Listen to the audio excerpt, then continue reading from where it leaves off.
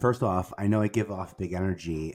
This is my first time being on camera. I was actually the guy who cast the hosts at MTV back in the day. So I've always been like this close to some of the biggest storytellers that had to pass through television. Like, what a killer time for me to be at MTV from 1998 to 2007. Right? And when you can communicate with people correctly, then you can know what they want, how you can help, how they can help you, and you just build better relationships. And it sounds like you severely developed your communication skills to like a whole nother level, right?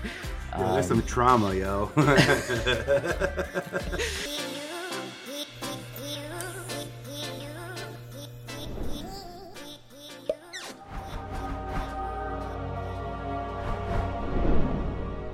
All right, welcome back, everybody, to another great episode. I have an awesome guest.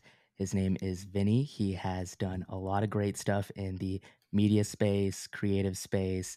He was on MTV as a host for a while, and he is now dabbling into the podcast realm, and he seems to be going full-fledged ahead. And Vinnie, would you mind sharing a little bit more about yourself and, maybe some of the crazy stuff you've been up to? Yeah, I appreciate that. First off, I know I give off big energy. This is my first time being on camera. I was actually the guy who cast the hosts at MTV back in the day. So I've always been like this close to some of the biggest storytellers that had to pass through television. Like, what a killer time for me to be at MTV from 1998 to 2007. I got there when it was like MTV Rock and Jocks, the MTV Sports and Music Festivals. Like, we're dropping skateboarders off helicopters at the Hard Rock, and Wow. like, you don't even realize, by the way, I'm thinking about this. You don't even realize the relationships you're making as you're making them. I think it was like a sports and music festival. It was usually in Las Vegas. And we ended up finding out that TJ Lavin had this backyard with a lot of dunes and stuff that we could ride on. And we wanted like this like backyard barbecue kind of experience. So a small crew went over, and I remember we shot in his backyard, and he tells the story really nicely over like breakfast tacos, and apparently I was like cleaning. He says I was sweeping the backyard because that could be me trying to like impress him and make sure we're tidy, because like we're very messy in production. Right. So it would be me, the guy whose relationship it is to be with talent, to think, well, this isn't how we should leave it. But it was a killer relationship like that 3 or 4 years later, when The Challenge came out, and then ultimately they were looking for an athlete. First, it was TJ Mosley, not TJ Mosley, Dave Mosley. Dave Mira. Oh my God, an Olympian skier. Oh my gosh, this is horrible. This is the burst. Anyway, and we ended up hiring TJ Lavin, I think like season 7, and he's done like 40 or so seasons so far. Which has been killer, by the way, to know that like I got the old guy on MTV 20 years. By the way, also on that network, Nick Cannon came to MTV when I was there, and while I learned a lot from that kid, man. Wild 'N Out was the show that he pitched hard and people didn't get, and they passed on it, and he actually invested in himself. It's like a big lesson I like actually talking about. He invested in himself. He went out and spent money and created tape so he could show us what it looked like with two teams and two celebrities. At that point, he was dating Christina Milian. So you had access to talent. You have access to comedians. He had access to a space, by the way, that wasn't being used overnight. So he recorded it quickly. And that's also like one of those franchises that like was built to tap into like young comedic talent. And when you build something that has that goal greater than the end of the episode, like those are the sustainable media franchises that I've been lucky to be a part of. A couple more than a dozen of those successful franchises that have run for more than 10 years or so. And I think all that I see in common, their goals far exceeded the end of the episode. And if anything, the faces of those platforms became the faces. I was going to say the faces of the shows became the faces of those platforms. Right. And I think I look at that, what I went through, the way that, to be honest, they're all solo entrepreneurs when you're an artist. Mhm. Mandy Moore at 15, she's an independent business owner of one. She's Right. got a team, a manager, but she's got no employees. Not Mhm. until, by the way, and she gets the gig at NBC, and now she has a production deal, and now she has a staff and team. But I Right. got to see people incrementally add those opportunities. Ashton Kutcher, Sharon Osbourne, Ashley, and Jessica Simpson. Incrementally watch them grow, leveraging their story, the power of that. And it's like, again, I'm like awestruck that I'm at MTV for that long. And I love talking about it, not because I'm nostalgic, because it's like a shared experience. Like, I hope someone listening to it has a son, a daughter, they themselves, they know someone who had to go home and watch TRL, Mhm. or you remember when what we did to Justin Timberlake on Punk'd, and these moments that kind of brought communities together. They combined audiences. It was something that was bigger than the network. And I get excited about what we and the independent voices can create now and own. That's the cool Mhm. stuff. So do you still keep in touch with, the people you've, networked across your time at MTV? I do, yeah, Mhm. and a lot of them are my guests on my podcast. I have a podcast, so like I use I have a podcast as a space to go back in time to put some context to what I saw, what I witnessed. A lot of it Yeah. wasn't on social media, so I didn't have the ability to get a reaction and have peer-to-peer reaction and peer-to-peer feedback the way that we get right now. A lot of it was done in a vacuum, Right. especially on a celebrity level. So it's awesome, so awesome to talk to Mandy Moore about when she gets the phone call for Princess Diaries, and they wanted her to do this scene where she would be like this like super teeny bopper at spring break, and Mhm. like 3 weeks before that phone call, oh my gosh, I can't believe I'm going to tell the story. But 3 weeks before that phone call, 16-year-old Mandy Moore at the real MTV Spring Break singing her really pretty her really pretty song, but in front of 18 to 25-year-old drunk dudes that have been drinking all day. It was a Oh gosh. horrifying Yeah. experience, man. And she's like, "No, this was my chance to like have the version of Spring Break that I wanted." And like, now that's the one that will be etched in people's memory. And I was like, how cool a thing. Like, I just remember like, oh, what are we doing with this 16-year-old on the stage, and this energy that's out here. And look, you look at Britney Spears and some of these women back then, you understand what the media, could do. Again, um, I think what Mandy did right was she had a very transparent team. I Mm. actually used to get in trouble for telling her too much because they're like, you can't tell her everything. I'm like, yeah, she needs to know everything. I have a sister and a brother who are also her age. I have a younger brother and sister born in 84, 85.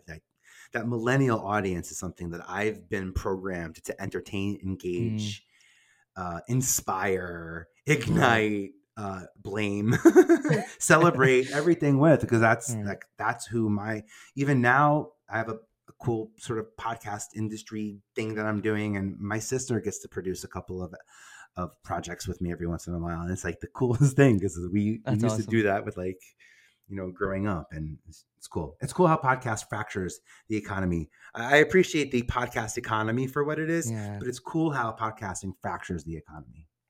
Yeah, I would agree. And I think something that's not really talked about in this creative space is the importance of soft skills, right? When you're trying to achieve success, monetary success, career success, it's all about hard skills. It's all about, either way, it's all about networking, like you were saying. But I think soft skills is something that is often not talked about enough. And someone who's just kind of entered the career world and everything, I've noticed how valuable soft skills can be, um, and no one ever told me they were going to be valuable. I guess, just lucked out and developed my soft skills, and it's much easier to communicate with people, right? And when you can communicate with people correctly, then you can know what they want, how you can help, how they can help you, and you just build better relationships. And it sounds like you severely developed your communication skills to like a whole nother level, right? Yo, there's some Um, trauma, yo. You don't that's get a these good. superpowers. You either get bit by a I love spider, right. right, or like the superpowers come from somewhere. Yeah. No, I'm lucky. Again, I turn to my siblings. I'm so lucky that like I became a people pleaser. because I can do anything for my siblings and I can make things happen for them that my parents couldn't because they just weren't around for whatever reasons. So that's part of where I can put people way before me. I can show up for people before myself. It's actually something I have to, part of me being a guest on podcasts is actually showing up for me, which is a really hard thing to do, to be really honest. It's almost as hard as like cooking for one. Think of it's so much easier to cook for like 2 or 4 because like it's for some reason, but cooking for one, you're like, oh maron, like maybe it's like work the 45 minutes it takes to make the meatballs, and then I really want gluten free, so I gotta get exactly 8 minutes, and maybe there's like a little bit of like when you're alone, it's you don't have that pressure of accountability, right? It's like you're like, the meatballs are overcooked a little bit, but who cares, right? You're just gonna eat it anyways. Versus like if you're trying to, especially if it's like a first, or if it was an important date or important somebody, family, right? You're gonna family, you're gonna be like, oh, these are overcooked. I'm gonna start over, right? And back to the kitchen, right? That's funny. Yeah, no, right. Cool. I'm glad that I'm pleased to hear that you can relate to that emotion and that I am not alone in that. It's something I really struggle with. And it shows up in weird ways. It shows up being on time. Sometimes it shows up being prepared on time. I used to go through this phase where I really loved, quote unquote, being unprepared because I thought it put me in my best, place ever. And there may be some truth and accountability. There may be some truth to that, depending on the specific circumstance, but not all circumstances. And but that being said, I also didn't have a lot of to minimize my disappointment in people. I learned to not want things. So when you don't want things, you learn to not celebrate things.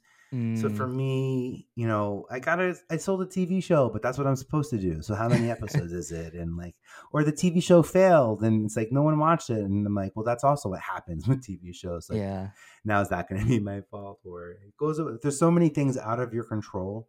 And I love that part. I loved learning.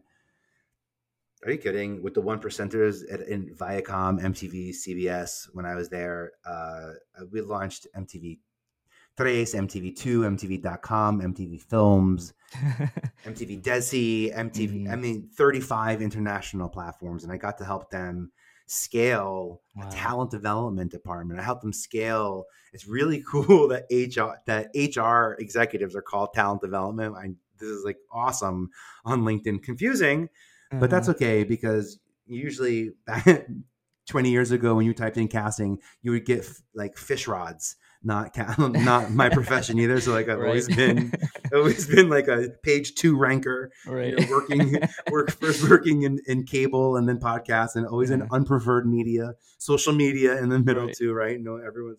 But when I call, I think when I call, people expect 2 things: 1, an opportunity, and then 2, to do something. I never had the relationship with talent producers or a community where I called and said, hey, I'm just here to let you promote something. Hop on. I'm here to say, let's create something big that ignites a larger conversation.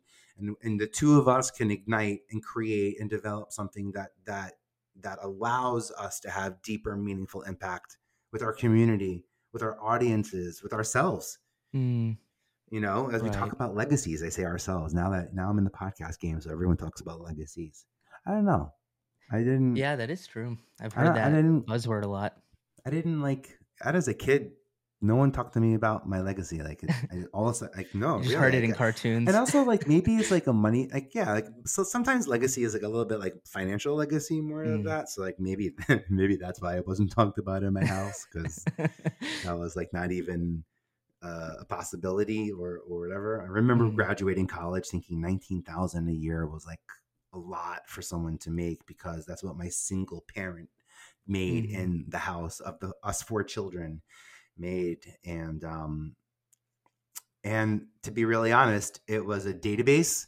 I'm a data geek. So I started off in like just coding and HTML, and I would build CPUs. And my first business I thought was going to be to like build computers specifically for universities. Because I spent so much time in the computer center. What And exactly did you do? Were you in data science? so I technically graduated college with a business degree in theater arts, Uh-huh. programming more than anything else. So, Mhm. at that point, we're literally learning HTML, SQL, learning how to be. So I figured out, not I figured out, but I learned how to use macros in Excel to auto-populate and generate content. I took out an ad one day my senior year in college, and this thing called Backstage, which is where like non-union actors go to look for opportunities, actors, dancers, whatever. And I said, like, if you're interested in being in future projects, send me your headshot and resume. Vinnie Potestivo, One Campus Road, Student Box 577. Like, I know LLC. I'm like, I'm not even, who's going to send this to me? But I just needed information because I wanted to create a database with Mhm. some names and information. And I got like, I don't know, under 700 headshots sent to me at school. And I took that database, and every week I would look at Backstage, which was free. Well, Mhm. Backstage at that point was a physical paper that you actually had to buy from, like, I don't know, 25 specific kiosks in Times Square. Like, it was a very specific regional paper. So I knew if I took it and scanned it in and sent it to those people who I thought might not have access to it, that they would find that interesting. Fox News found out that I had this database Mm. as I was sending it out to database. Fox News, brand new network. They had the show Hannity and Combs.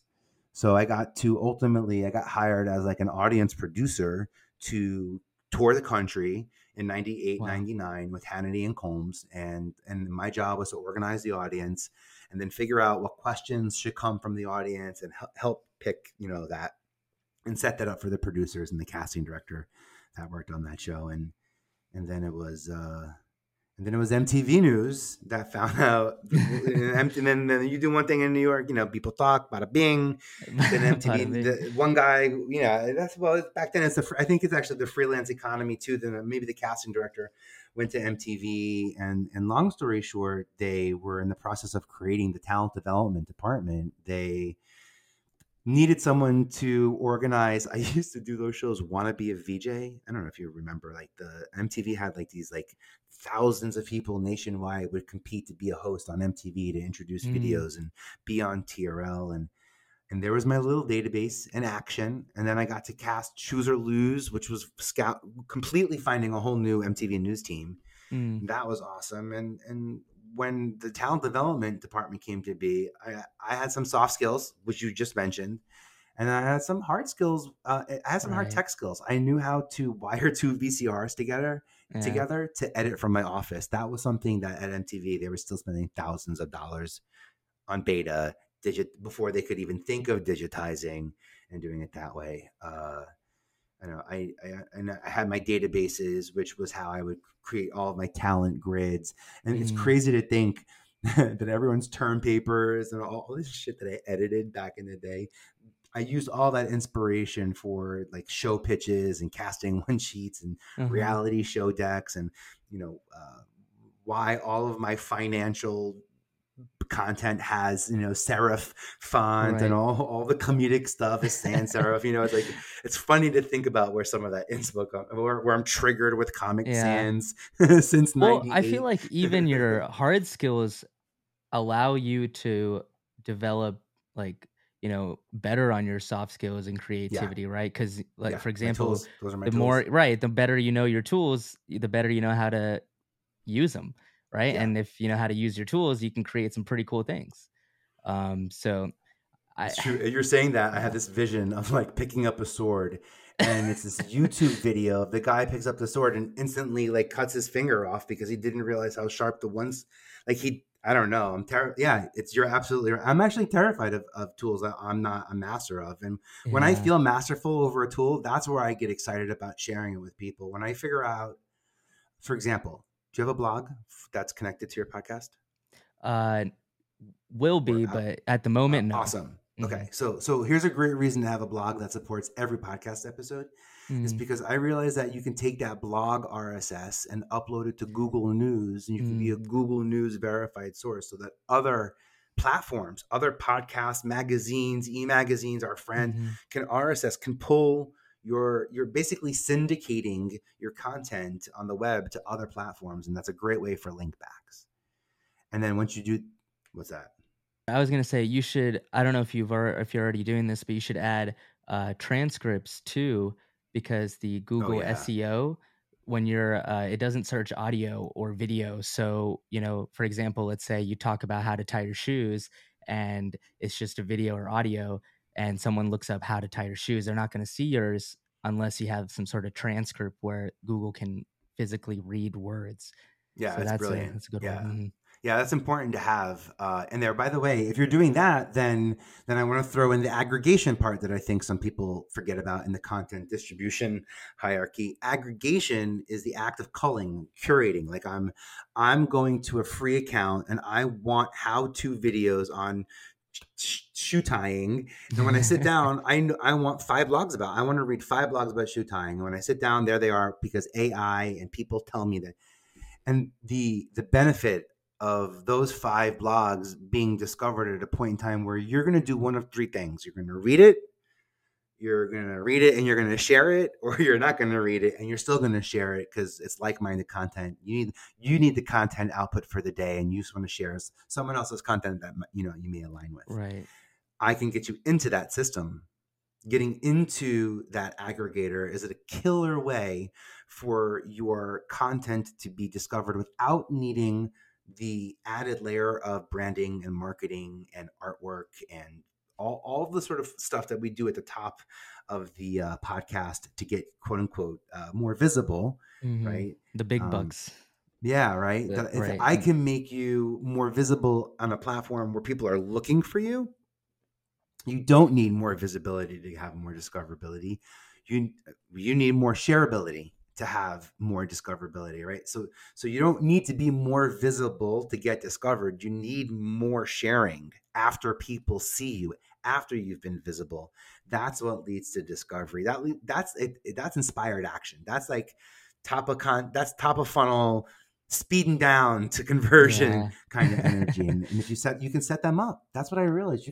We're just not creating innately, we're not creating content necessarily that's easy to share, You're right. small pieces that's easy to share, or even long pieces. By the way, I noticed that Google has these snippets that are pulling data from our web pages, and snippets are a way that Google kind of puts like a magnifying glass on your web page in the context of search results.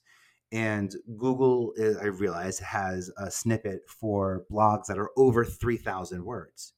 So it's not Oh. just short form content like most of social media that we're Hmm. repurposing into Google is. But so now I'm mindful of the fact that I need to have at least one 3,000 word article or something. And by the way, Right. your strategy about transcription could certainly Will help me work. get those Right. numbers. By the way, Yeah. yeah, right. Yeah. Like that's like 3,000 can be a lot sometimes. yeah, that's what's that? 15 minutes. Yeah. If you're on with a New Yorker, most of us listen on high speed now, right? Anyway, Yeah. so Right. 1.5. I want to also touch base on what you were speaking of earlier, and it kind of reminded me of this idea of humility, and because you were talking about knowing yourself and your interactions with people, and I think a big, at least from what I've learned and what I've seen, is some people, right, when they get to the top, they get this ego where it's like, oh, well, I'm at the top, I know everything.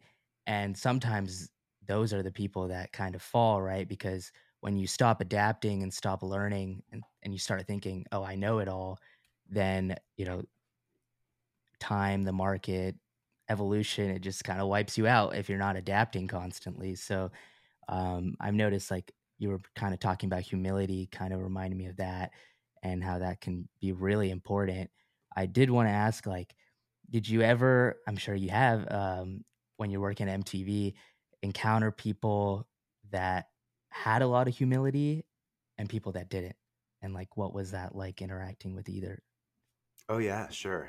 Uh Well, the flip side of the answer is like the drama queens, huh. Uh the Mariah Carey moments, the Diddy moments, many Diddy moments. I worked very closely on making the band. In fact, yeah, there's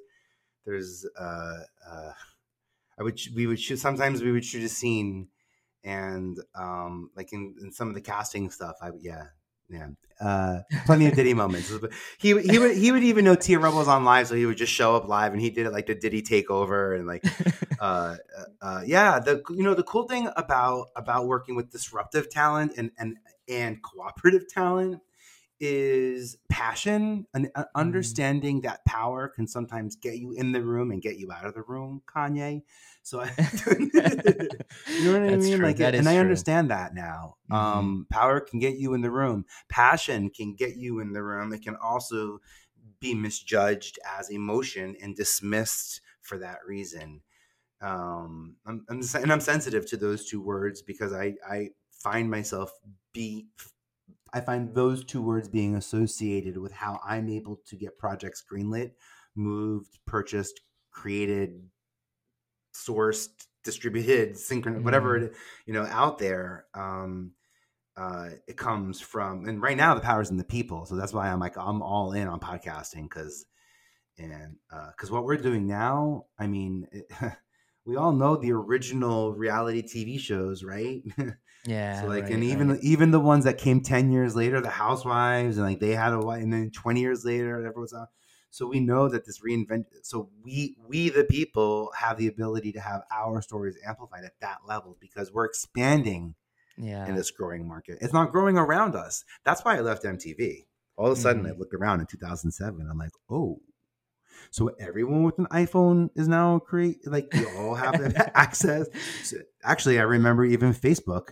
I used to have to hide my friends because I didn't want people to see who my friends were because they were like they would go to my site and they would see who the real kids from Laguna Beach were or whatever show I worked on, and then they would Right. reach out to them and people would say, Vin, do you ever get weirded out or upset or mad that like everyone recasts all the people you cast? Like you found all these people. I'm like, Uh-huh. what? I would never think of it that way. Imagine I get to be part of all of this and I didn't have to do anything. I take mental credit, but also they give me so much credit. TJ, that guy TJ Lavin, there's not a single GQ interview he's ever given that GQ doesn't call me up for a follow up quote or advice. And like he's so Mhm. generous, and every step of his ladder to success, he's turned around and said, like, I'd be nowhere without you. I'm like, dude, this is the coolest brotherhood I could ever imagine. What I wanted at that moment with an athlete, because MTV at that point in 04, 03, ESPN2 took all of the male viewers away from MTV. There was no more Mm. sports and music festival, no more Right. rock and jock anything. It was all Mm. it wasn't even fashion programming anymore. It just quickly turned lifestyle and then life, real life, Right, right. and it was hard. It was hard to get an athlete on MTV. It was easier on MTV2. There seemed to be more of a male sensibility, Mhm. skewing sensibility on that platform. But someone who could represent to the youth culture had the challenge. It's called the challenge to challenge your physical and mental strength.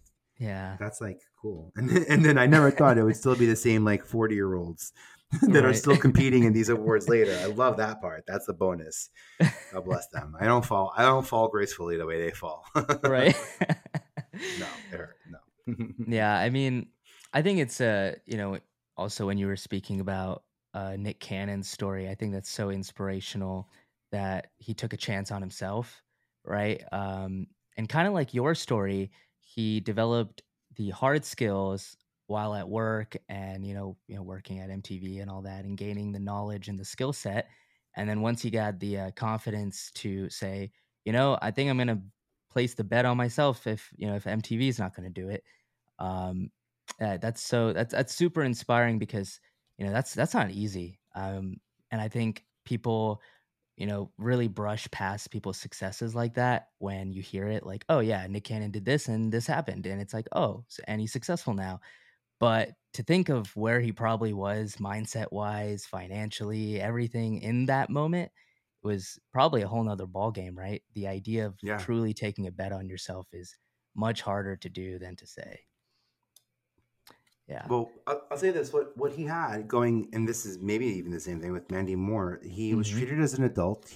As a child, he had, by the way, a giant star at Nickelodeon, and he was crystal clear. That kid's vision, that dude's vision is like there is nothing. Everyone's surprised about like the number of children. There's obviously some interesting headlines about him, but there's nothing that he does, that he is surprised by. He is so intentional. He Mm-hmm. always has had this level of clarity. I think that's what made him so funny and so relevant as a comedian. When you can really see what's funny, when you can see Mm-hmm. through the fluff and the PC and the not PC and when you can when Yeah. you have that level of clarity, you can really perform and execute at a high level. He's had the same team around him since day one. It's that level of clarity that I think helps him, execute it. And then I love that story because it worked out. You know what I mean? I know lots of Mm-hmm. other people who didn't, and Nick had a Right. lot at that point to lose because, uh, to be honest, he was supposed he there was a Carson was not no longer on TRL, and if I remember correctly, I think Nick was supposed to kind of be the host of TRL, and then I think that Nick really truly passionately felt connected to Wild 'N Out, and Mm. no, I was gonna say he made it so that he was no longer going to be the host of Mm-hmm. TRL, which then opened the door for me to go hire and go find, and our team got to go find uh, the last generation sort of VJs. There was about like 5 or 6 that had this Mm-hmm. rotation, and then that pushback allowed us in the deal that we already had with Nick Cannon, in the space that we already had, some time to figure it out, and I think Nick invested in himself right at the right time where he knew he could take it to another network after showing it to us.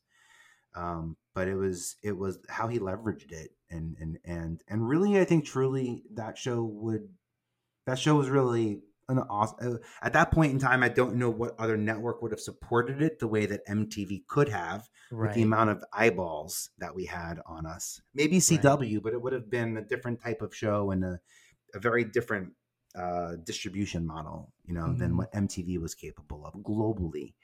Right. So if they Yeah. wanted to release albums at the end of every episode, CW would have been an awesome place to go.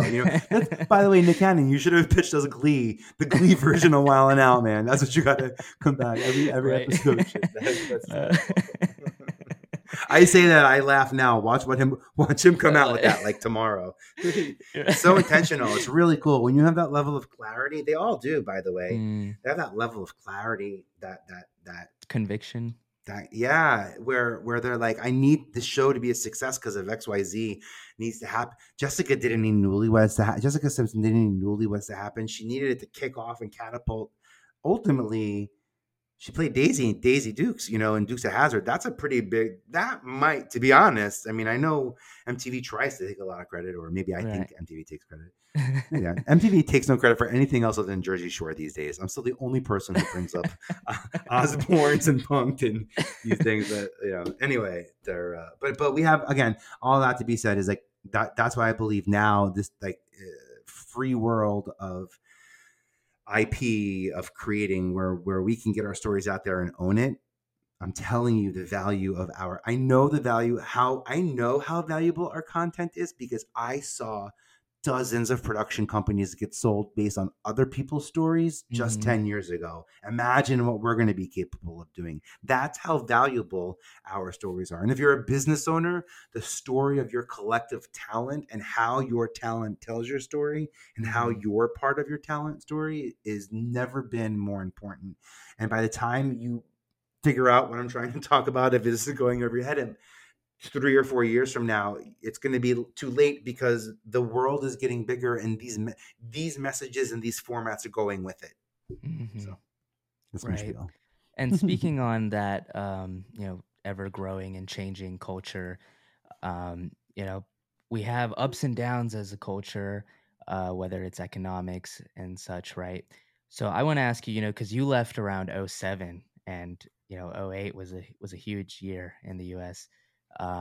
How did and I'm asking this because I'm relating it to what I saw in 2020 was a lot more content was consumed, and I'm sure Mhm. you noticed it. A lot more YouTubers gained. I think some people gained like 600, 800,000 subscribers in like 8 months, like crazy numbers. So definitely, the COVID and the lockdowns had a change on how content was consumed. I'm wondering, was there a change in content consumption in '08, and how so? Yeah, in a big way, by the way. And in '08, two things happened simultaneously. unparalleled to each other, but happened at the same time. One, obviously, suddenly a lot of people found themselves at home watching television with the time to consume content. Technologies are just coming out now, most of Mm. it rolling out on our iPhones and Androids and flip phones, I think, if we're talking about oh 07, oh 08 maybe. Yeah. So we're not, it's not a fun experience. It's not long form content. The buffering speeds are low. We're still reliant on television at that point.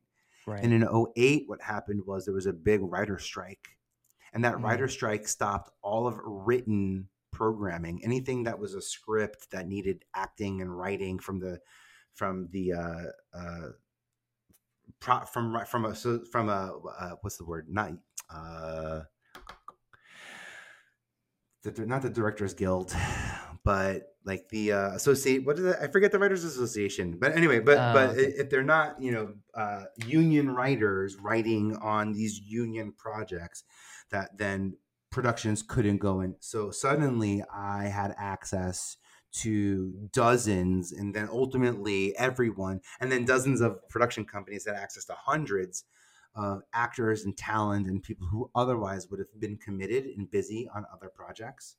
So there Mm. was a tremendous influx of content creation on a network level, which is a first big boom to the content economy, beyond just like independent channels slowly starting to get it, because it quickly Right. became about bidding over talent. It was about the loudest voice wins, the most recognized face can, bring eyeballs to the network. At that point, television is about growth. At that point, we're leveraging faces and hoping that that's bringing us new eyeballs. I think the Right. difference now, well, first off, we haven't had a writer strike. There hasn't been an influx of premium talent. Let's call it that way. Or I don't know what to call it. How about no? I take it back. I take it because we're the premium creators are the premium talent now. So I'm looking back at this. There's the real people economy, the influencer economy, the creator economy. I think we're going to be hitting like the editor curator economy maybe next. Maybe like that. Mm. That's maybe where people who You. have the ability to curate and cull through content and trusted sources. I think that Mm. this is where I can see more podcast networks being aligned. I also Right. will throw this out, by the way. Think about this. Think about ESPN2 as not just a place to watch sports, but a place to listen to sports podcasts. What's stopping ESPN2 from launching the ESPN2 podcast directory the same way Mm-hmm. Apple has a directory and the same way Spotify one? And by the way, Yeah. I'm sure the same way Walgreens and Kmart and I'm sure Everyone's gonna have everyone a will still be in a podcast. Yeah. directory.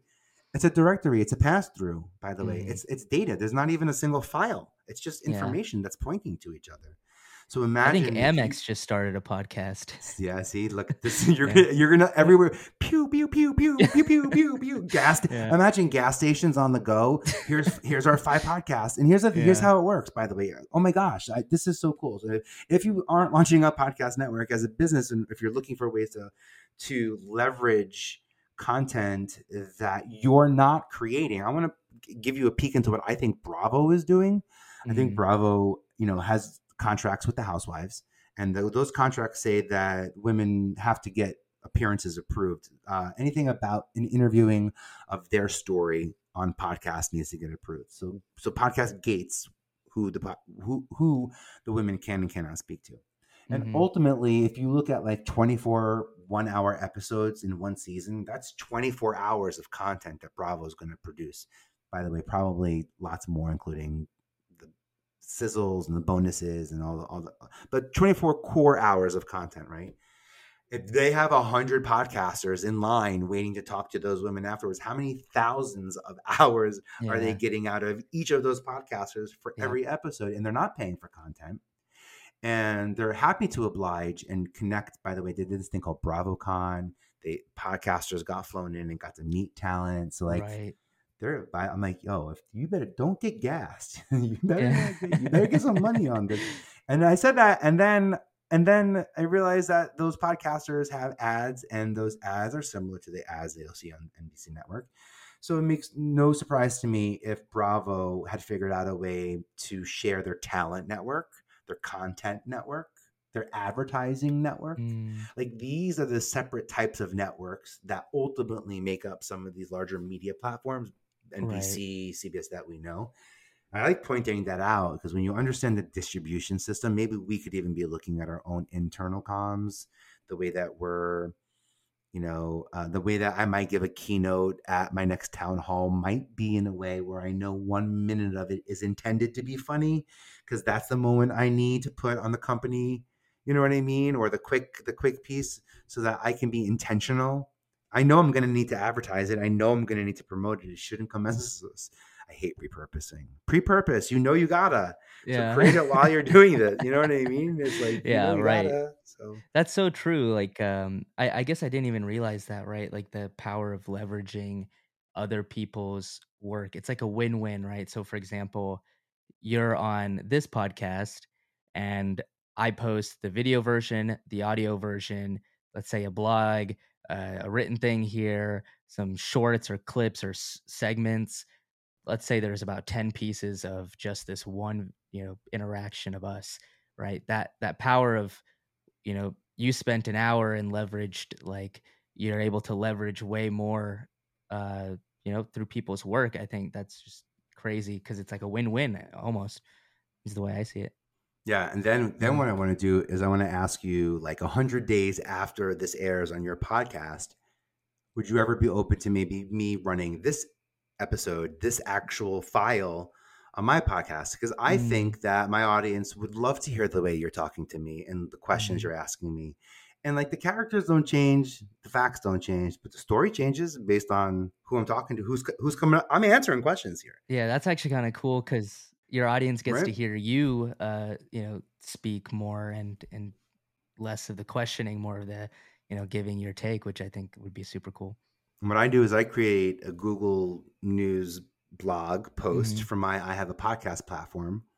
I take all that Yeah. awesome social content that you just told me about that I can't wait to drop into this like giant manuscript of us, and I'll give your episode second life. By the way, the first Yeah, thing I'll right. do is a featured podcaster article that I know is going to help set us up from a Google perspective, so Google knows Mhm. we exist. Also, is your podcast on IMDb? No. So here's something to think of. So in this world of link backs, and I want to be just mindful of throwing too much out, but this is a big one, by the way. TV shows, films. We know that IMDb, the Internet Movie Database, is the place where we can go to check out who made our favorite movies, what actors are in our favorite movies. Right. It's a place where intellectual property and people who create intellectual property give and get credit. And Mm. podcast is an approved form of intellectual property on that platform. You can't consume the episodes, but you can give credit. And what you're doing is creating data that's fed from Amazon, because IMDb is owned by Amazon, to Google. I can guarantee you that you will have increased visibility in less than 2 weeks. If you Wow. already have a podcast out there, by the way, I have a step-by-step guide.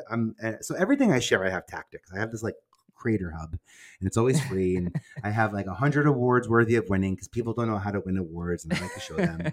They say, I don't know how to get paid. I have a podcast. How do I get paid? I'm like, well, what creator marketing platforms are you on? And they're like, I'm not on any. I'm like, dude, you got to put your name on a list so that you can get discovered so people can say, that's the person. Pick Right, but them. I think that is the Mhm. hard part, right? Is when you're starting is like it's almost like you don't know what questions to ask. Yeah, that's what I agree with you. And I'm, by the way, another Nick Cannon story is when Nick was doing the Wild and Out. I remember we were doing the contract for Wild and Out, and they said, well, how do we get more? And I said, well, I think that maybe MTV might reward you if you went past a certain threshold. So if we're supposed to get X and you got more than that, maybe they would say yes to that. I happen to Mm, know that they would say yes to that because I'd seen a couple of deals like that pass through. And if there's anything I could do as the middleman at MTV to keep that door open to opportunity, especially with someone like Nick Cannon, mhm, whose goal was never about get himself in the door. It was always you can't work with him and not pick up on the sense of community that comes around. And mhm. again, major players in media are like that. Those are the ones that have made tremendous impact and create Shark Tank and gigantic Right. genres of industry from media. But it comes from, I think of that often in the canon. It's so funny, right? Like I always everyone thought he was just like such a funny kid. I'm like he's so smart. He's so accurate. Mm, He's so laser focused and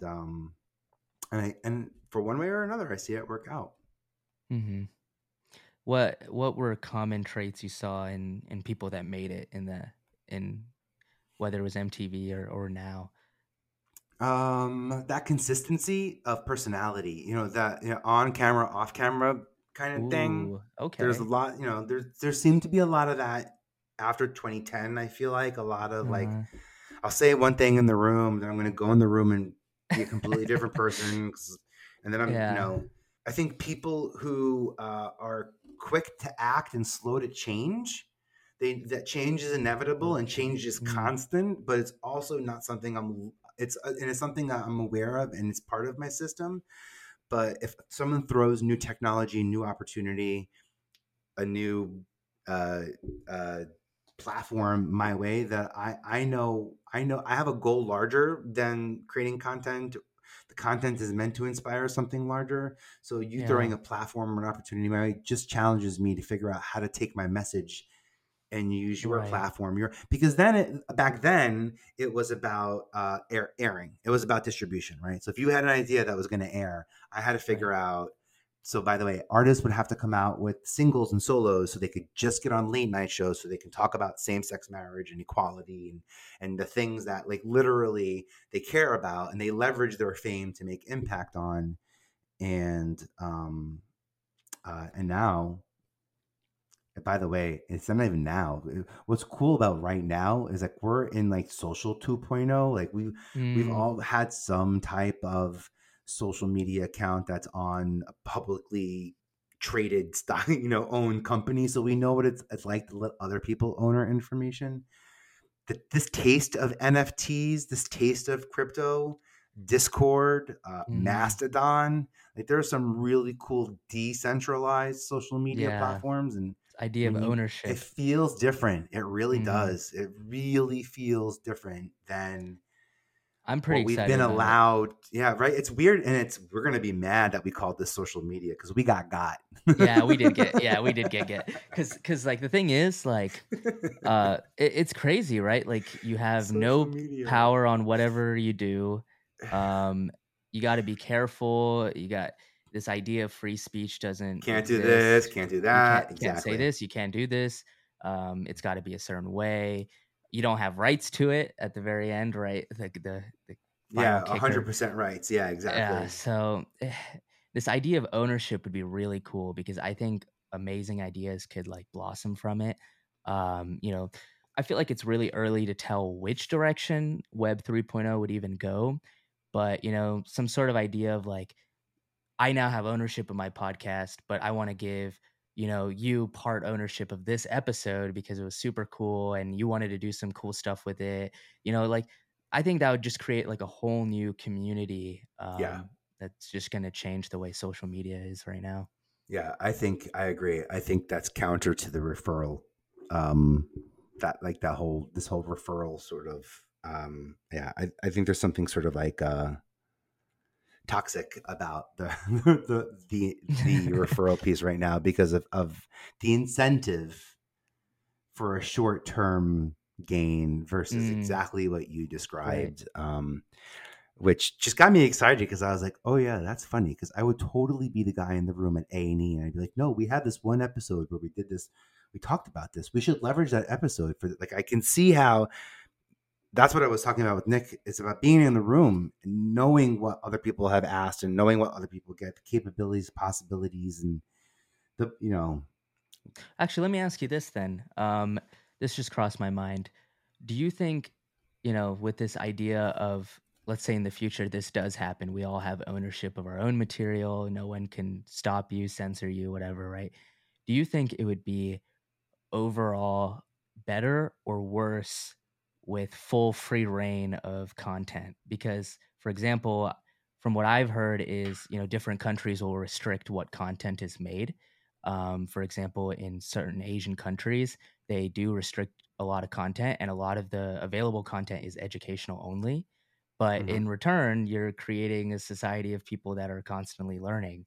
So, there's it's a double-sided sword, right? Which side are you choosing? But, so it's almost like freedom of Yeah. speech, or do we nudge the direction that culture is going? What do we do here? I think either way, either step it is that we have to add responsibility to what we're creating. It's happening now on a public platform on networks. Like we hear Lifetime taking responsibility for getting R. Kelly behind bars. We hear I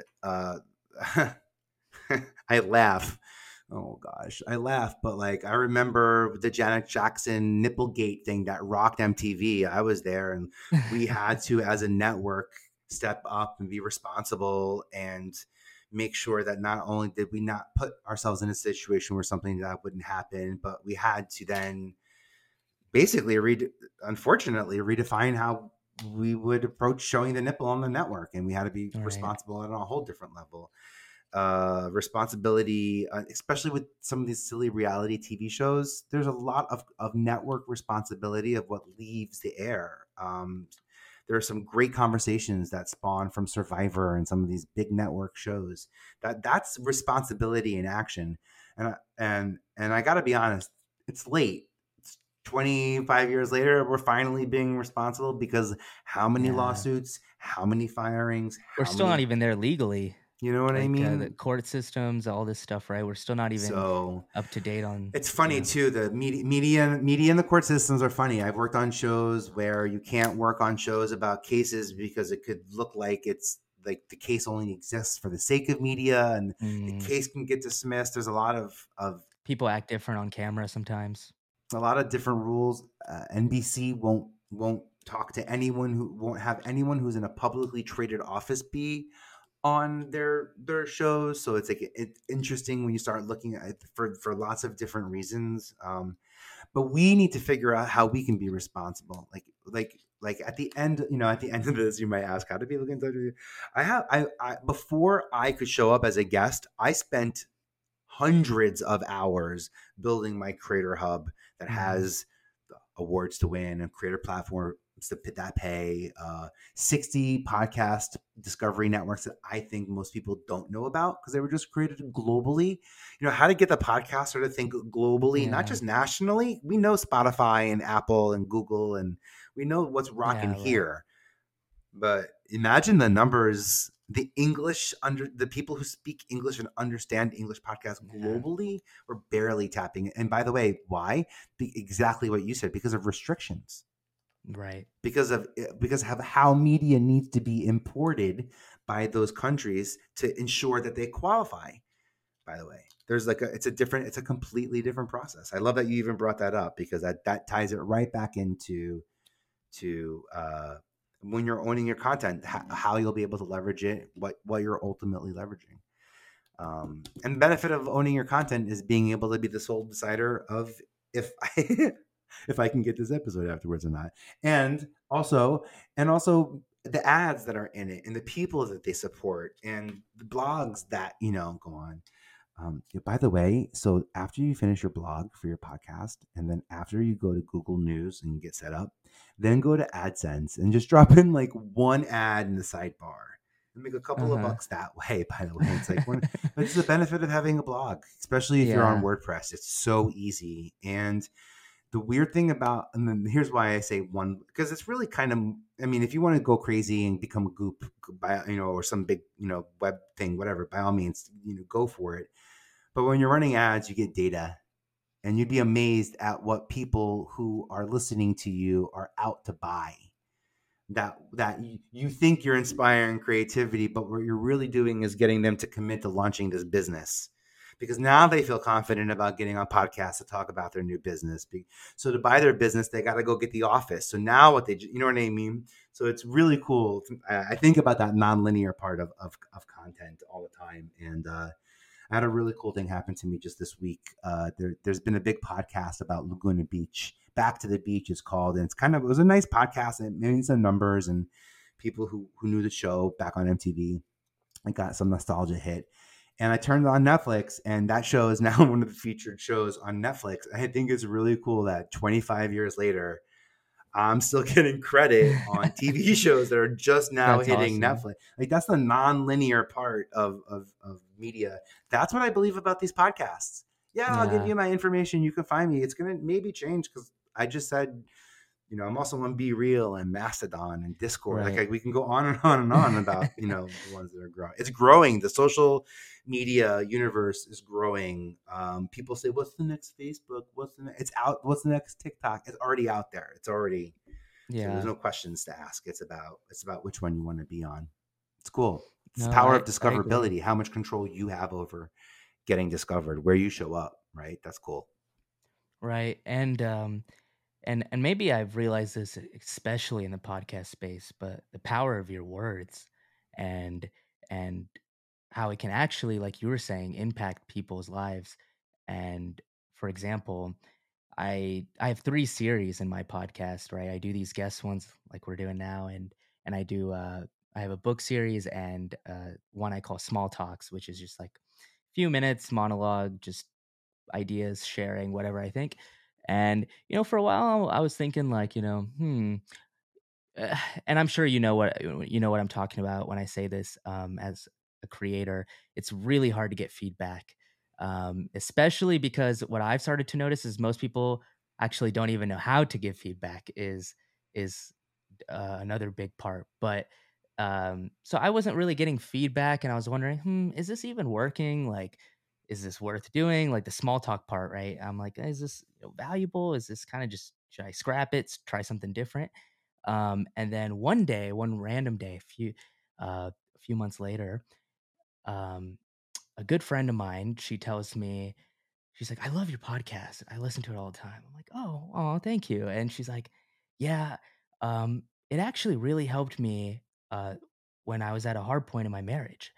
And I was like, wow, that is absolutely insane. Because I'm over here thinking, "Should I scrap it? Is anyone even, like, really hearing me out?" But to hear, like, someone say, like, "Yeah, that actually helped me," it's it's, um it's a nice feeling, like, the reciprocity of sharing your word and the power you can have. Yeah.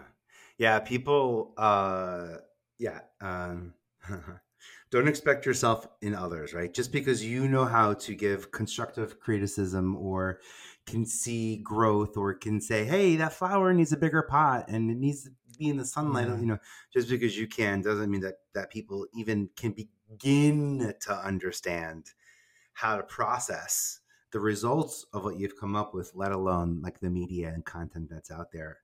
right. Um, uh, by the way, that's where I think that being in some masterminds and community groups and like specifically in the podcast space where there is no shortage of opinions, but there's lots of Yeah, communities. that's true. Like that's where I'm actually part of a I actually, now that you're saying this, is actually yesterday I was the guy in the hot seat in my mastermind. Oh. And it's not a seat that I enjoyed and not a seat that I ever really find the need to be in. But Mhm. for that reason, I knew that I needed to be in the hot seat, and it was so cool to an exhilarating experience to learn from people who have one 25th the experience I have in content and double the experience and no experience and still get something out of all of them. It's systems and people that impacts what we're doing. Podcasting is a By the way, podcasting is a funny sport, not even a media. It's a medium. It's like it's the best of journalism and accounting and Yeah, publishing, and it's like we've taken the best of all industries. tech, And even what audio, you just talked about when you yeah, talk video about like testing. NFT in the episode, I'm Yeah, like, oh yeah, you definitely that'd be kinda cool, huh? it's Yeah. valuable. Uh-huh. I find that Yeah. valuable. I agree on that. Especially when you start thinking, like, these companies like Spotify are just funneling money into this future Yeah. of this Wait, medium. if we own the same episodes, then like what we ultimately, by the way, think about this. You know how it's okay to repeat episodes repeat content on social media? Mhm. So then what we would do is basically just like once a year, I'll Just play your repeat that. podcast, you Yeah. play this episode, I play this episode, you play this episode, and Right. then somehow the ads know who owns what, and we like maybe that's the future of how Yeah. some of those like long form collaborations really look like. That's what I mean. That's not that doesn't feel as scammy, to be Mhm. honest, as like that referral industry where it's like, hey, I got a mastermind and they'll pay you $200 if you can get me someone for $1,000. And I'm like, Yeah. that's a weird incentive. I thought, That's a what, word. why don't you tell me what you want to do? Like, wait, Yeah. what? Like, you're coming at me with like, you want me to do what for $200? Like, do all this work for? I just say it one more time. Like, Yeah. um, That's hilarious. it is what it is. Um, but yeah, I mean, I guess I want to like ask you maybe. I mean, first, do you have anything else you want to add before I ask you one last question? Oh God, I Or you think? mean, I can go on and on. So I Or feel, we covered a lot in this. If mm, anything, I really believe if I could really drive two things home. One would be the power of podcast guesting. I mean, you hit the nail on the head. We were giving it the example earlier. There's really no other thing I'm doing more valuable. You and I just literally mapped out what yeah, we could did. be the future of Yeah. podcasting. That's why I get excited about being a guest on podcast. And I don't have to produce it. All I have to Yeah. do is my homework, show up as my true, real, genuine, authentic self, which, by the way, I can do from the comfort of my home with these cameras. And now that Mm-hmm. 1080, 4K, I'm so much more comfortable in my space than I was in a studio. Maybe that's why I never took the leap back Oh then. And yeah. I feel much more comfortable doing it now this way. My palms aren't sweaty, feels normal. You know what I Yeah. mean? And it's ours. And Yeah. that's the other thing too. Like people who aren't prepared for podcasting, don't focus on the episode, focus on the person. If you don't feel Yeah. right, then don't talk. By the way, it's not about the episode; it's about the person. If you feel like you don't know what to say, then find someone you knew how to talk to. Podmatch helped me do that. So if you want, check the show notes. The Podmatch link is a big one to tap on. And while you're checking out those show notes, since we now understand the biggest value that we can ask of you is to leave us a 5-star review and let us know exactly what it is that you're getting out of this podcast in your own unique way. I want to know. Leave that 5-star review because it's end of 2022. So I'm gonna be looking, so I'll know which group we are. I'm counting. I'll reach out to all y'all. 5-star review on what this unique episode. Let this be the episode that finally gets you to do that, right? But like share it, right? You heard how valuable it is to, you don't have to remedy anything. You don't have to share the anecdote. You don't need to be, I don't know, Steven Spielberg or who's like a big reality, you don't have to be the Survivor producer. You don't have to be, Right. you know, Gunnar Murray or something like that to be Yeah. able to figure out who. I'm not asking you to tell how to tell them a better story. Tell them what you get out of Mm. this story, how it helps. And I will listen to a couple of episodes. I've only listened to one, but I will listen to a couple of more Yeah. before I officially leave my mark, because I just really appreciate the space and what you create and the way you approach dialogue and ultimately the craft that you have in networking and connecting with Oh, thank you. people and creating this space for honesty and transparency. I see it in action. Uh-huh. It's awesome. I see it. It's like I have to point that out because like I'm a star finder. So when I see Uh-huh. that shine, I'm like, oh, I see you. Thank you. Yeah. I appreciate that. I was gonna add, and I'm sure Nick Cannon feels exactly this, is him like you, and like you were saying, maybe there is a slight intimidation of seeing this massive studio with lights and makeup crew, food crew, tech crew, like 50 people everywhere, everybody running around, walking. I don't know. I've never been. I'm just going off of I guess what I've seen in movies. But, Hundreds on the sets. There's hundreds of people on movie I have sets. no That's like, idea. wow. I thought Yeah. MTV was big with 50 people on TRL. When you go to those movie sets and it's like 200 people for a Oh 4 my minute gosh, scene, and I'm like, oh, you must have no that's pressure. insane. You must feel like you're just like 1/200th of a 13-minute moment. How lucky are you? Is it weird that I do the math on that? uh, How lucky are but you? I mean, I guess what I'm saying is like, I think what's cool is when you create it on your own Yeah. and when you see it all coming together slowly, and like we talked about with Nick, and when he started his Wild and Out thing, and I think that's mainly on YouTube, right? Uh, no, Or now is I mean it MTV, yeah. MTV? And then they also Oh yeah, posted on and YouTube YouTube, as and well. Yeah, right, and it's just crazy that, like, because I mainly seen it from YouTube side, yeah, yeah. and it has a lot of views, and Big. him By the way, you know seeing who that. else? Do you know who else recorded? Had to figure out how to record it on his own because it was better if he did it by himself and like didn't want to be seen as like a host or couldn't be misinterpreted as a VJ or something like that, but had to do it his own way. Ashton Kutcher on Punked. Really? Really, he'd be in Huh, a really. I don't. I was never in those rooms when he right. recorded them. It was never on my grid when he recorded them. They were always just delivered. I think they were just his way of stepping in and being able to create the space to just be him. Huh. That's cool. I didn't even think about that. Mhm. That is that when you figure out how to do it your way Mhm. comfortably, you're right. And like you were saying, you can do it from the comfort of your home, and like we were talking about, I think it's important to keep being adaptable too, right? Like growing with the times, with the media, not necessarily trend hopping. I don't know. I mean, I don't know. If maybe if your goal is to get famous and chase the next thing, maybe, I don't know. But Well, if you're chasing something, you're behind it. So, but yeah, it's like that's unfortunately what happened to MTV in 2008. But that's not my fault because like all these other yeah. stories are so good.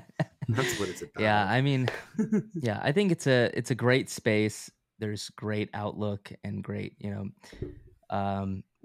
what would you say, because you were talking about, I've been in this space for, because you were saying I've been in this space for a while, and I can start to see, just by seeing people and their work and all that stuff. What do you look for, based on your experience? What do you look for, and what can people do to stand out? If you had Mhm. to look at a lineup of people and had to cast certain energy, I would certainly uh, you can certainly read who's Mhm. picking up on energy, who's giving out energy. So confidence, I think, a personal sense of style. To be really honest, there's a physical. You have to, people say, I don't know, what should I wear for this? What should I wear for that? My answer has been the same for everything, always. Wear however you want to be remembered. However you want to be remembered, wear that outfit because that's what they're going to have when it's all said and done. And if that doesn't help you figure out, and all that to Yeah, be said, it's right. clarity. It's clarity. As a network executive, you have a lot of meetings with people Mhm. who are just sort of generals and go-sees, and uh, I could tell you the ones that sort of tend to work out are the ones who say, "I'd love to be on news. I'd love to be a game show host that deals with something physical, or someone who has an understanding of what they react to and connect with the most."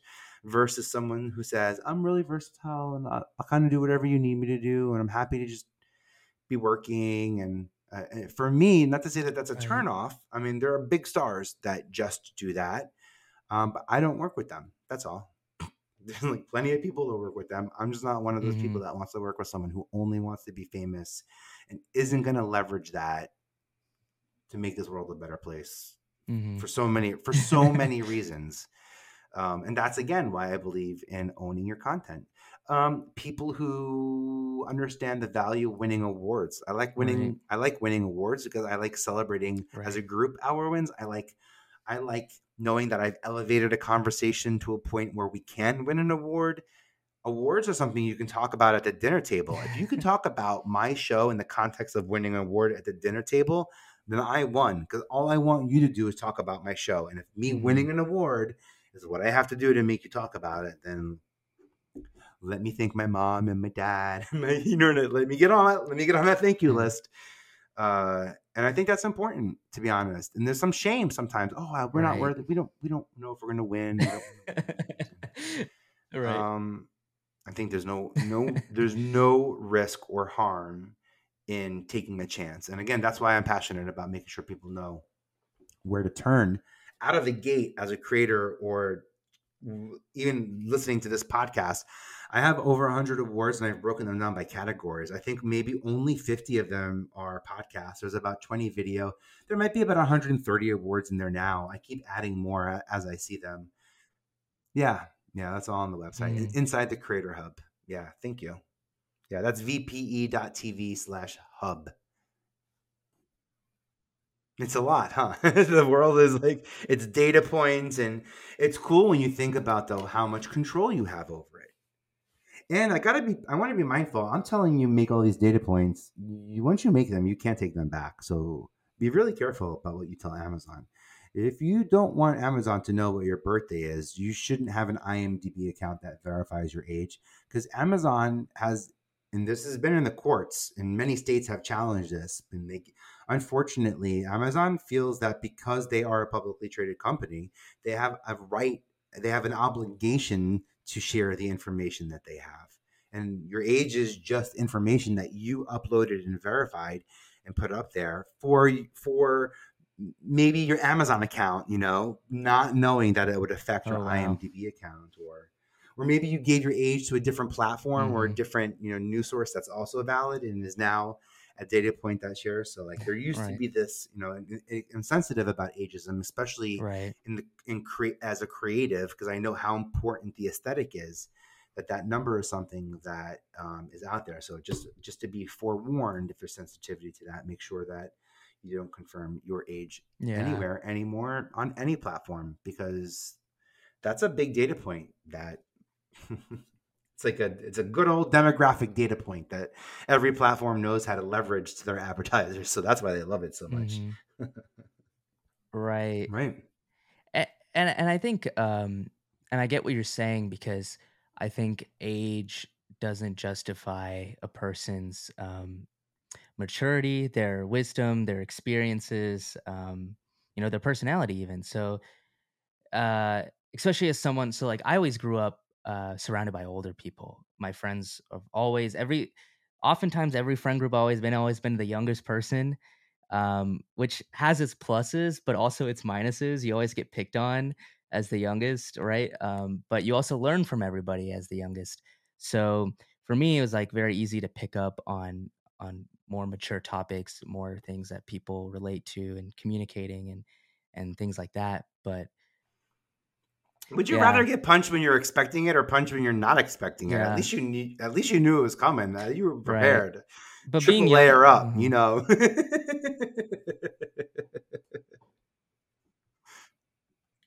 It works in your favor when you're 20 and you suddenly are supposed to know everything about social media.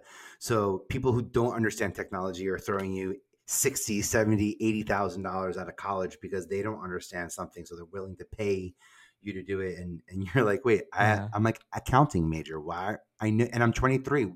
Stop telling me to get on TikTok and make like TikTok, like, but it's funny how yeah, that works.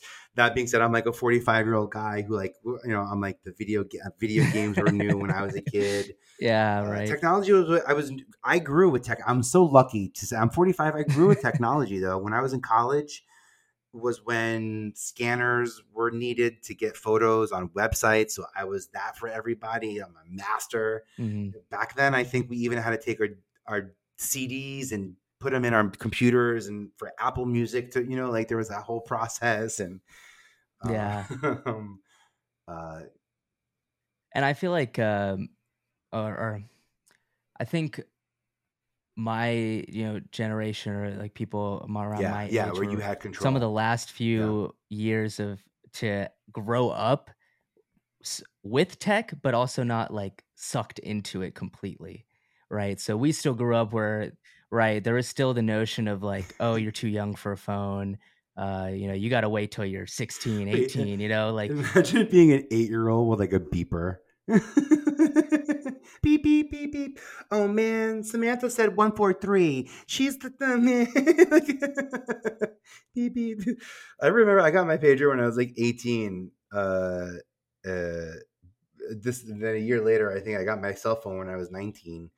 Because I remember my mom being like, "Well, why would you need a cell phone? Who's going to call you?"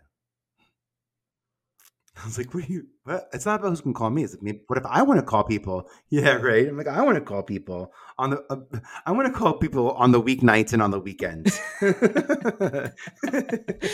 Probably the carrier. Yeah. You can still search for that, right? I Right. used to do that, but that's funny you even mentioned that. On MTV, when I would travel around, Yeah. I would bring, so And I you're would calling their home grab phone number. the yellow book Yeah, is the it called? landline. Yeah, right. Yeah. Yeah, I'm like that. All of a sudden, that sounded like a weird thing, but I would grab the yellow books from any place where I would go. Yeah, so I would have like local information. When I came back to running VPE, one of the first things I did was put up all my yellow books, and it was really cool to look at like the access. And then like 2 years later, Facebook like. Right. So I took down all those contact. I took it down, and now they're like, and then I put up binders of housewives and single millionaires for Bravo Yeah, yeah. on there as well. I work for other networks too, but you work on a couple of projects that are loud and they'll stick with you for a while. So quickly. My highlight reel is in 4:3 standard definition. Like you can't even legally upload the footage of my content anymore on Instagram. It violates terms of service. It's like this must be at least 420. But you know what? The relationships of 4K.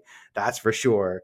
My podcast has been fun. Getting to go back and talk to them. I sat down with Ja Rule like 2 weeks ago. We talked about the power of collaboration. I have some cool podcast episodes coming out with Mandy Moore, and it's fun to go back and get to that I have the access to those people. And unlike, I didn't want to have 52 different celebrities on my podcast just to show that I have access. I want to show that I have real relationships. So I have the same people back over and over again. So swing by and say hi. I always, yeah, for sure. I always find that the best is when you can have reoccurring guests. I think they're actually some of the more uh fruitful conversations, not because um you know, just because of the person, but also you get more interactions and more chances to talk about different topics with them.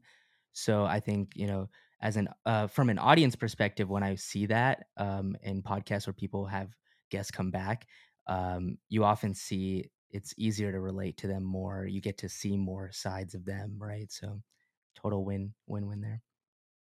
Also, for efficiency, I shoot my podcast 6 days a year. I shoot 8 episodes a day, 4 10-minute episodes with one Yeah, person. yeah. I have short episodes that I use as conversations. I go back and I continue to edit, and there's some posts for sure to be done on my podcast.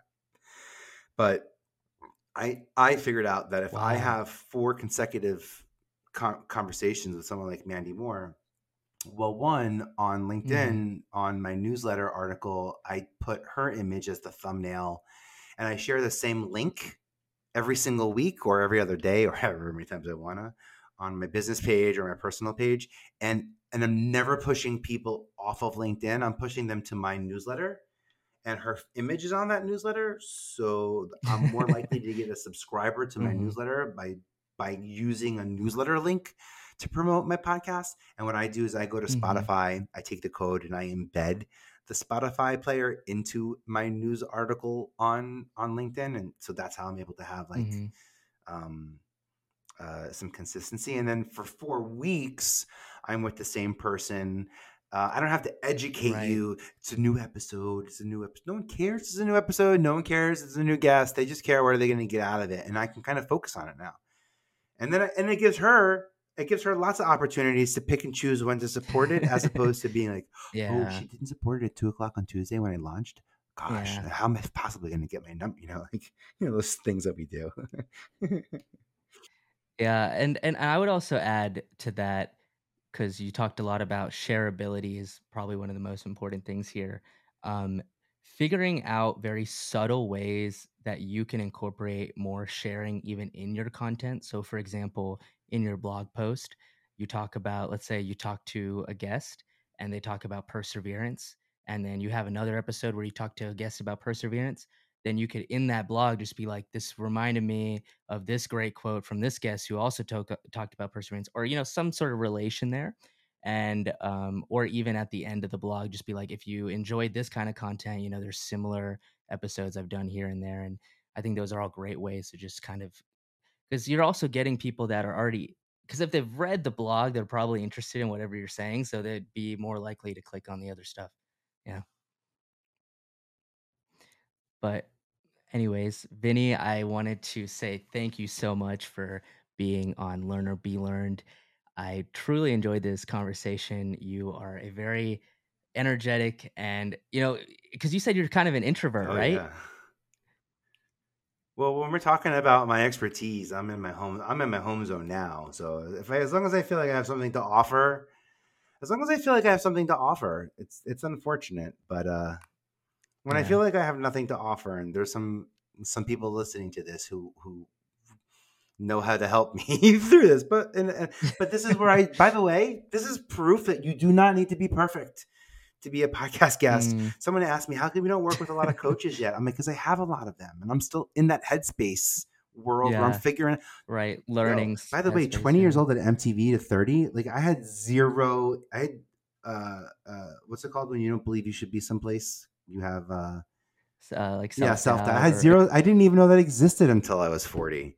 Like I didn't. Everything creeped in 5 years ago for me when I left television and wanted to focus outside, and but didn't want to be seen as a disappointment or a failure from TV. What a weird. Imagine that I felt like I was a disappointment. But anyway, it's all part of my story. I'm glad I shared that because that's like super sensitive. But that's it. That's where it comes from. Mhm. Yeah. I mean, it's like I said, like earlier in the conversation, it takes a lot of humility to do this on your own, really, Hmm. because you have to be very self aware of, what you're doing, what your name is, why you're doing it. Because a lot of, like you said, I think what there's 4 million podcasts, but actively only a few hundred Hmm. thousand. So you got to know your why and why you're doing it. Yeah, make sure it's Yeah. yours because it'll quickly become someone else's why if you let them. Yeah. If they say you've got a mic in Hmm. your hand or an output or an audience, trust me, that's the first thing they're going to do is try to figure out how to tap into your audience, and that's why Right. it's about the who are you doing it with. What did we cover in this conversation? I prepared. I'm prepared to talk about a lot of things. I was really excited to Yeah. connect with you, and I knew that coming. Oh, thank you. But we had talked in on email and beforehand. Mhm. We had created intentionality space. It allowed me to show up trusting where I didn't feel like Yeah. I wouldn't waste the listener's time listening to me Yeah. figure out if I should trust the host of their own show. Like that's insulting, by the way. It's so funny. I hear myself like I hear my grandma's mannerism. Like if my grandma Fran could talk about podcasting, I'd love. I got to figure it out. I should come up. I should do like You Medea, should but do for my that. You grandma. should do I'm yeah. gonna come up with something. Let me work on that. Thank you for this. I'm inspired. See, this is what happens. You change the alchemy. You change the direction. It changes the output. The input dictates the output. Mhm. Conversations will always affect the dialogue. So it's extremely Yeah. important to make sure you're responsible of the words you use, the questions you ask will yield Yeah. results based on the phrasing, the intentional or unintentional biases that may or may not exist of those questions. Those Yeah. are all little things that add up. Also, like, after, beyond developing yourself, I think then you gotta find a community of like-minded people once you kind of figure Yeah, out, what space you're kind of in.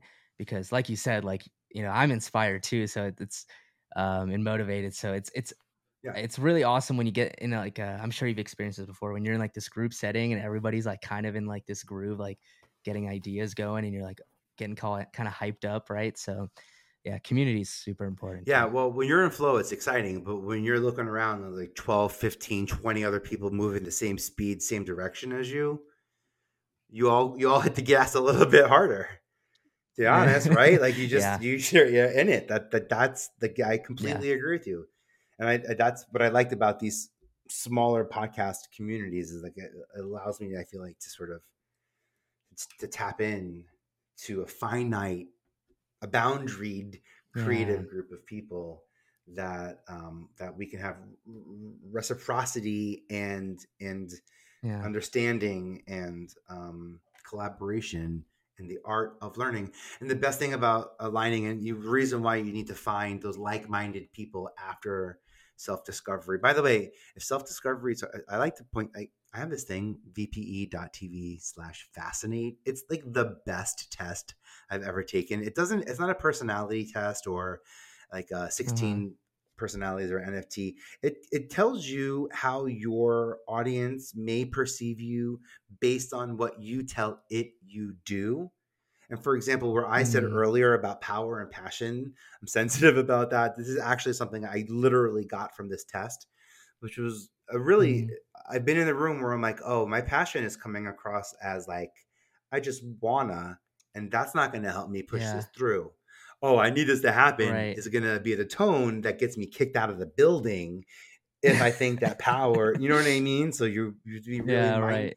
So it was a huge, but how to fascinate is the name of the test. Sally Hogshead created it.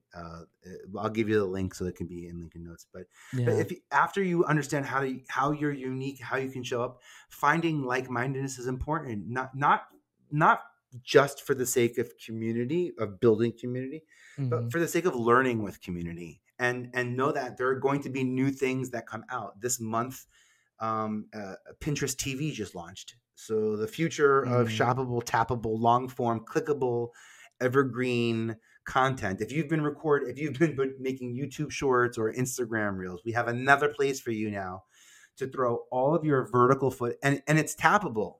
You can, after as you're watching it, click on your course and download it, click on your product and buy it. And that's so, but it's cool as long as you know what you want to do. Because I'm going to keep throwing new platforms, new tools at you. I promise you, that's life in this 3.0, 4.0, whatever world we're in now.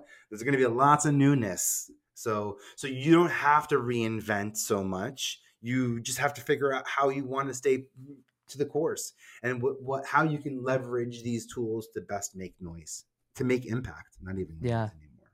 right. And I would add to that to always keep experimenting, right? Just Yes. because something works. I think often people get scared to experiment, especially when something starts Yeah, if it working. works, it means Because it's it's like, viable. Gas yeah, up. right. So it's Gasoline. right. It's like Call me. This is this is what I do. I show with like a gallon of gasoline. I'm like, you got a match? yeah, literally you gotta put Yeah, your foot on the gas once you find something that works and stay on the path. But it's okay to switch lanes. yeah, To keep experimenting, try this lane, try that lane, right? Like, and I think that's like we talked about earlier. That's like can be one of the yeah. biggest Try lanes, downfalls try of media people that platforms, talk try about. different surfaces on media platforms, real store, all the DMs and absolutely. Absolutely. Because I promise you what works best for you is not going to be what works for everybody else. And even then, there are so many Yeah, different social media sites now that no one's social media ranking or the way we're leveraging our appearances on multiple platforms. It's like that weird flip book, with like the head and the shoe. And I'd yeah, be curious to see how much really aligns. yeah. But anyways, Vinny, thank you so much for being here. This was awesome, and I would totally love to have you again Yes. at some point. But yeah, thank you all for listening, and everything will be in the show notes. So totally check that out. This was great to have you, man. Thank you.